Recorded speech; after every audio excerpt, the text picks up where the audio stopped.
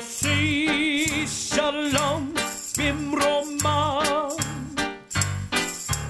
Hu Yossi Shalom Alinu Ve'al. Good morning and welcome to Jewish Faith and Jewish Facts. I'm Rabbi Stephen Garten.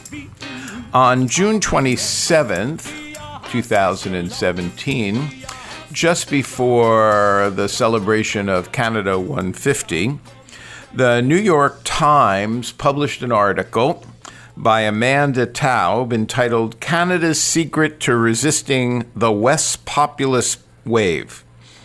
Amanda wrote, as right-wing populism has roiled elections and upended politics across the West, there is one country where populists have largely failed to break through: Canada. The raw ingredients are present, she wrote.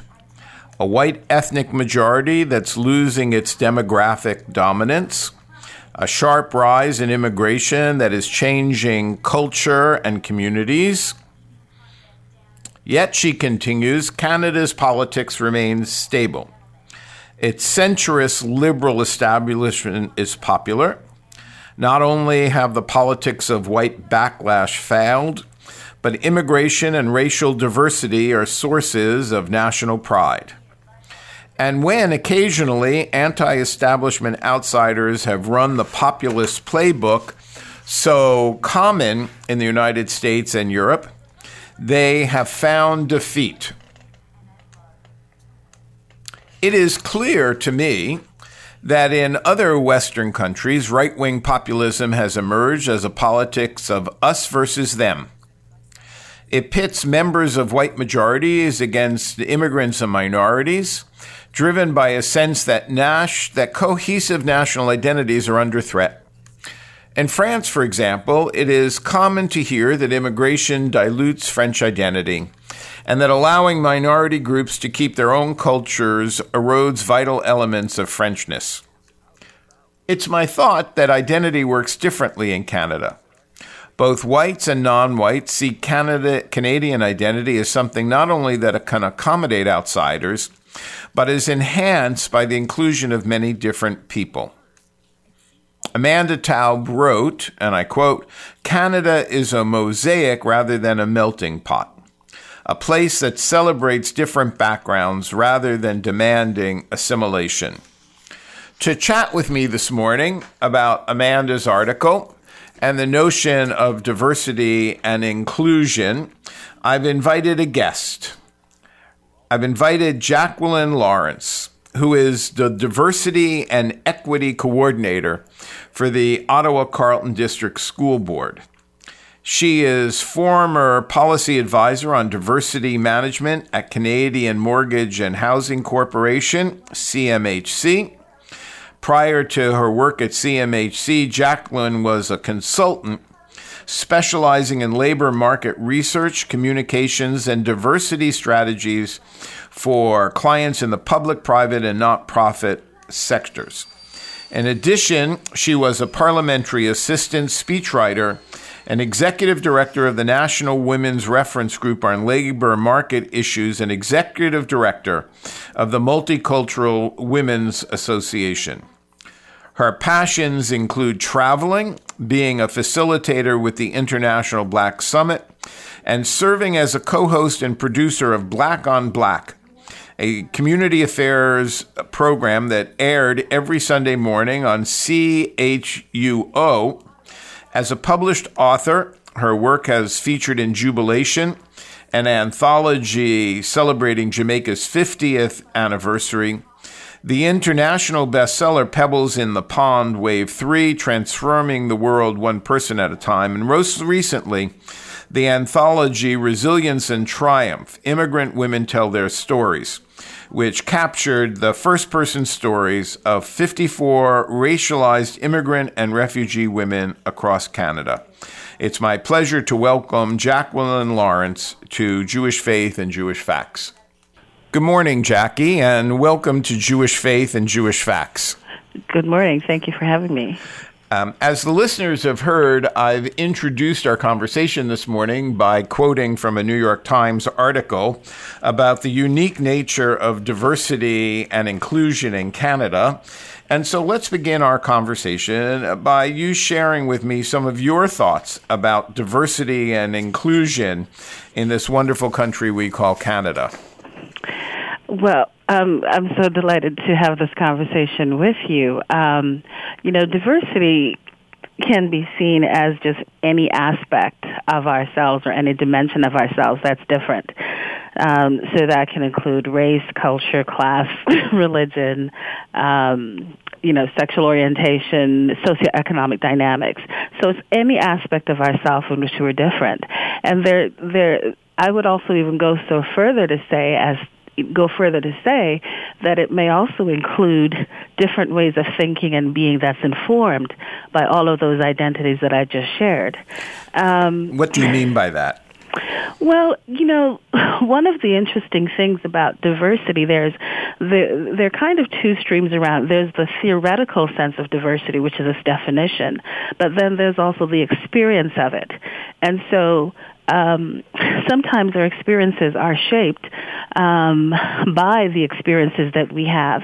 And that's why one of the key components of diversity is also looking at what are some of the inequities or discriminatory practices that may impact one being able to bring all aspects of oneself into a space such as work or school to be able to have access to all the opportunities that are available within that space. And I think this is where Canada has certainly been one of the leaders in terms of ensuring that their legislations, from human rights legislations to the Multiculturalism Act or the Employment Equity Act, to most recently in Ontario, the Anti-Discrimination Act. So, there are so many different ways that Canada has not only started laid the foundation, if you will, to be able to not only identify potential barriers, but also create opportunities to celebrate the full diversity of who we are as human beings. So you've nicely identified the legal enactments by both Canada and the Ontario government that have lowered the barriers. Do you think that in your experience of Ontario society that the non-legal barriers have begun to fall for the varieties of diversity that you've described? Well, I think each of those legal foundations have certainly given us a place to start, and by no way, I think, does it mean that that all of those spaces have been eliminated in terms of inequities. However, I do think that by having those foundational pieces, we are given guideposts and guidelines to be able to fully respect and value the diversity that's within our province and within our country. So, as I shared with our listeners, your responsibilities today revolve around diversity and inclusion at the Ottawa Carleton District School Board. And I'm wondering if you could share with them the kind of thinking and programming that has made the Ottawa Carleton District School Board one of the leaders in inclusion. Well, this is one of those areas that I think is evolving, and it may not yet be where it wants to go. Pardon me? And may not yet have arrived at where it hopes to be. Right, exactly. But I think it's evolving because the dynamics keep shifting and changing. And as you learn more, you grow more and you expand. And in fact, when you look at the definition of inclusion, Professor George Day has this definition where he says inclusion is not bringing people into what already exists. It is making a better space for everyone. And so when you look at inclusion, it really is about creating a climate where diversity is valued. And it's really about creating an inclusive environment so that each person is recognized and developed and their talents are routinely tapped into. And it really is about creating an equitable space for all. And one of the things that we've done at the Ottawa Carleton District School Board in our 2015-2019 strategic plan, equity was identified as one of the key pillars for us to be able to carry out our work. And within this pillar, it's really a commitment to create a culture that continually balances equity of opportunity and access for all. And we're committed that by 2019, the district will reduce barriers to learning to improve equity of access and opportunity for all our students. You know that our audience this morning is listening to CHRI, and that it is primarily, though not exclusively, a religious audience, and that this is a religious radio station and network. So I want to kind of move from that general notion of inclusivity and diversity to the more specific notion of religious inclusion and diversity, which for many people seems to be left to the side behind issues of gender, race, sexual orientation. Do you find that in 2017, religious diversity is still a major concern, and I guess we should include with that inclusion in the school district, and perhaps your own thoughts about it in society as well? Well, I think, you know, our schools tend to reflect what's going on in society, I think. And one of the questions I'm often asked, let me begin there, is why do we, for example,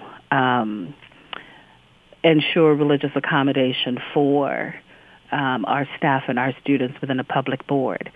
And we're often not aware that the Education Act enables us to provide that accommodation.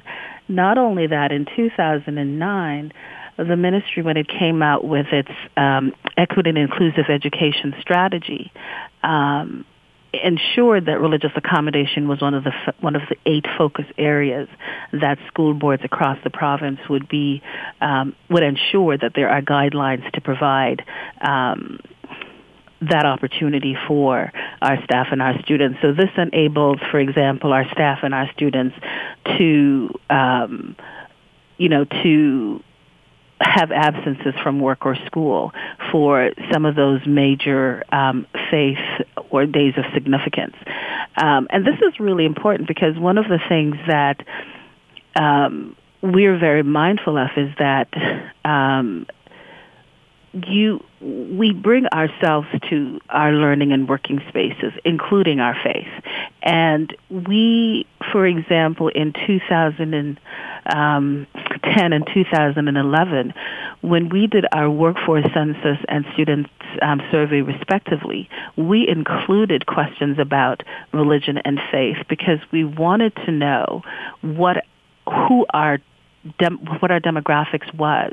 And it was really interesting to us that our survey respondents, 70% of our students and 74% of our workforce identified that they had a religious or spiritual affiliation. That's a huge. High number.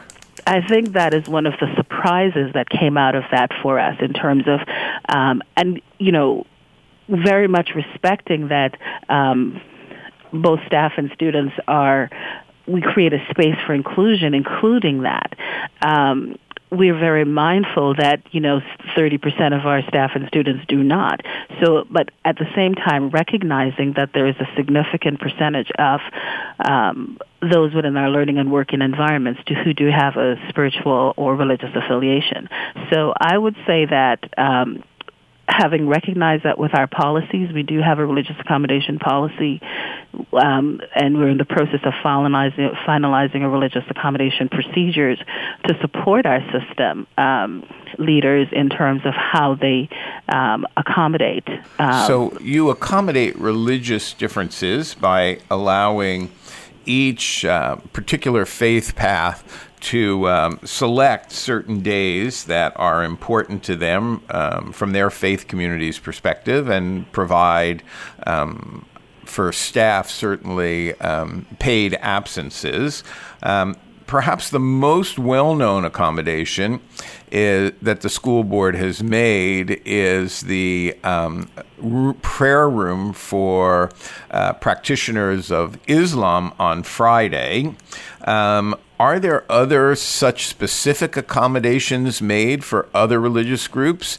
Because while the Friday prayer room has gotten the most publicity, both positive and negative, I'm wondering if other religious groups, we'll call them, or other faith perspectives have asked for that kind of accommodation within the school board setting. Well, I think it's very interesting. You're right. The accommodation for Muslim students and staff certainly get the most attention. But in fact, in most of our administrative and learning spaces, schools, the spaces that are provided are very much provided for anyone of any faith. So there is a room that's designated that any staff member, any student, is able to go to that space if they need a quiet moment, if they need to pray, if they need to have reflections. So it is actually a more of a generic space. But I think this is one of those things that is often seen as the request is more from our students who are from or staff members who are Muslims. And so I guess following up on that, Jackie, if there were members of any other faith community, the Christian, Jewish, Buddhist, Aboriginal tradition, who wish to have a space for a formalized worship, the school board would be accommodating. Well, it's a question of the spaces there, and anyone who wishes to use it can definitely make that request to be able to honor their faith and to, whether it's for prayers or for reflection. Right. So the school board doesn't put an impediment in anybody's way, but provides the opportunity if people want to take advantage of it. Absolutely. And so for our listeners, we should put that into perspective that Muslim students and teachers have availed themselves of that opportunity, and it would be up to other faith perspectives to think that it would be important enough for them to do so. Absolutely. And the challenge would be that for Jewish students, Saturday is the primary day of Shabbat, and for Christians, it's on Sunday, which are not school days in the main. And so for Muslims, where Friday is the main day of the Sabbath, as understood in Islamic tradition, that is a school day. Yes. Well, and I think this is why the religious accommodation is flexible, and we provide it on an individual case-by-case basis. So even, for example, not all our Muslim students and not all our Muslim staff members make that request, and we also have requests from some members who do not have a denomination per se or a religious affiliation who use the spaces that we do have. And it's, again, based on individual requests. And in terms of, the requests are given on a case-by-case basis based on the specific timeline. So, for example, the Sabbath, for example, falling on the weekend days, for example, for other faiths, that is a very different conversation then. So therefore, the accommodation would be based on need. And the space that is provided would certainly keep that in mind. And that's why, for example, you have those other religious or faith days or holy days or faith days of significance that would then work for other persons. So, for example, someone of Jewish faith, can request to have Rosh Hashanah or Yom Kippur or, Passover. So there are other ways that the accommodation can be made. Great. I want to switch gears and kind of put you on the spot because okay. You've been wonderfully forthcoming about all the policies of the school. But I began the show by alluding to this article in the New York Times, doing more than alluding to it, reading a bit of it. And we live north of the great, how shall we define them, larger neighbor, which sometimes overshadows us. And many of the listeners, I'm sure, can constantly hear on the media about the American notion of separation of church and state.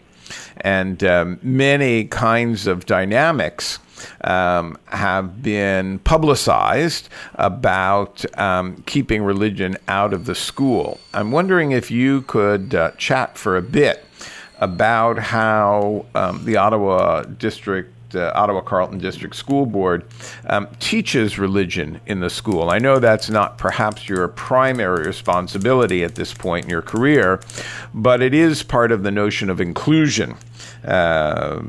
How is it taught and how is it honored through teaching in the school board?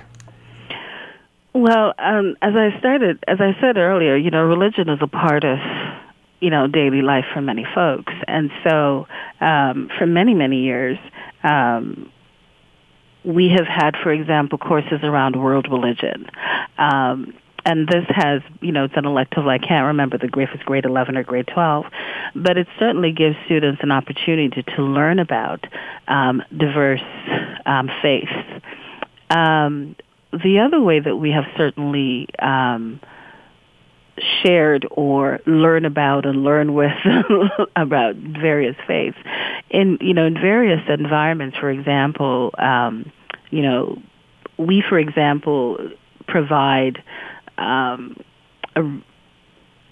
faith-based calendar for our staff and students so that they are able to determine some key dates, for example. So whenever possible, we do not,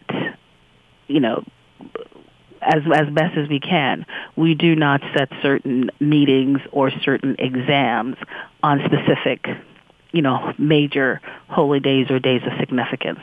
Sometimes it's unavoidable, but for the most part, we do try our best not to do that. There are individual schools, or you go through different classrooms, and, kids are teaching each other about their, the practices that they have at specific times. And I think one of the times that it kind of gets on maybe more populous than other times is, for example, in the month of December, when there's so many faith groups have, days of significance or holy days around that time. And so there's an exchange that occurs in that space, depending on the individual classes. And one of the other ways that we have done it is we have an event that's called A Date with Diversity. And this offers, we provide an opportunity for staff, community, students to learn about and to ask any burning question that they've ever had about a particular dimension of diversity, including faith. And we have had representatives from Aboriginal spirituality, Christianity, Hinduism, Muslim, Jewish. So we've had quite a diversity of faiths represented. And I think the other way that we have also done it is through a program that you're very familiar with through our spiritual care workers in our high school environment, in terms of just having representatives from different faiths in our schools, being able to interact with students and staff to be there as a listening and as a Sure. voice. That's certainly a program that I'm not only aware of, but for our listeners, for over 2 decades, the Ottawa Carlton District School Board and its predecessor, the Carlton School Board, had a unique program in which clergy and people of faith were invited to be spiritual care workers as volunteers in their high schools, which allowed faculty, staff, and students to have access to people of identified faith perspectives who were not there for proselytizing, but simply to respond to the spiritual needs of students. Certainly a difference that could never exist south of the border in the United States. Do you think, Jackie, from your vantage point at Greenbank Road and the seat of the Ottawa Carleton School Board, that religion is something that's left too much to the students and their parents, and that the school board should be more assertive in presenting religion as a viable alternative path? I guess I'm thinking that we offer lots of support for individuals who want to pursue certain sexual orientations, and we support them being public about their orientations and support their needs. And we certainly do that with gender equity. And we're certainly working on that with Aboriginal heritage. I'm wondering if you think that religion and faith perspective has an equal play amongst the school population, or is it somewhat marginalized? Well, I think I will go to kind of the Canadian response to that, which is, I think for many Canadians, religion has often been seen as a private affair.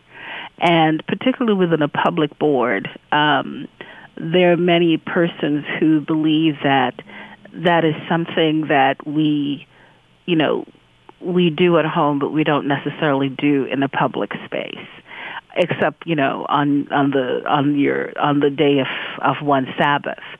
So I think there is something about the Canadian way of embracing religion, if you will, or one's faith. And I would actually say that, sadly, I would say that for many people that I have seen in the work environment, 9/11 was the period that many people started to acknowledge their faith in different ways. So I think when you have world events such as that, it kind of jolts people into another space. And the opportunity is certainly there, as I said, in terms of the spaces that we provide. It's not only for one group, for one faith group. The spaces we provide are certainly there for one to reflect or to take that moment to acknowledge whatever spiritual practice that's there for them. And I think in terms of, as I said, the electives that we offer in terms of world religion, those are just some of the ways that we've been able to continue that conversation. But I think that when the communities certainly... So I'm getting the cue from my producer that we have to wrap it up. This conversation could go on forever. We could spend all day on this. I know. I want to thank Jacqueline Lawrence, Diversity and Equity Coordinator for the Ottawa Carleton District School Board, for being my guest this morning, and thanking her for introducing us to a very complex topic about diversity and equity and inclusion. For Jewish Faith and Jewish Facts, I'm Rabbi Stephen Garten, wishing you a good day. Shalom. Shalom, Yahweh Shalom, Shalom Aleinu, Yalko Yisrael, Yahweh Shalom.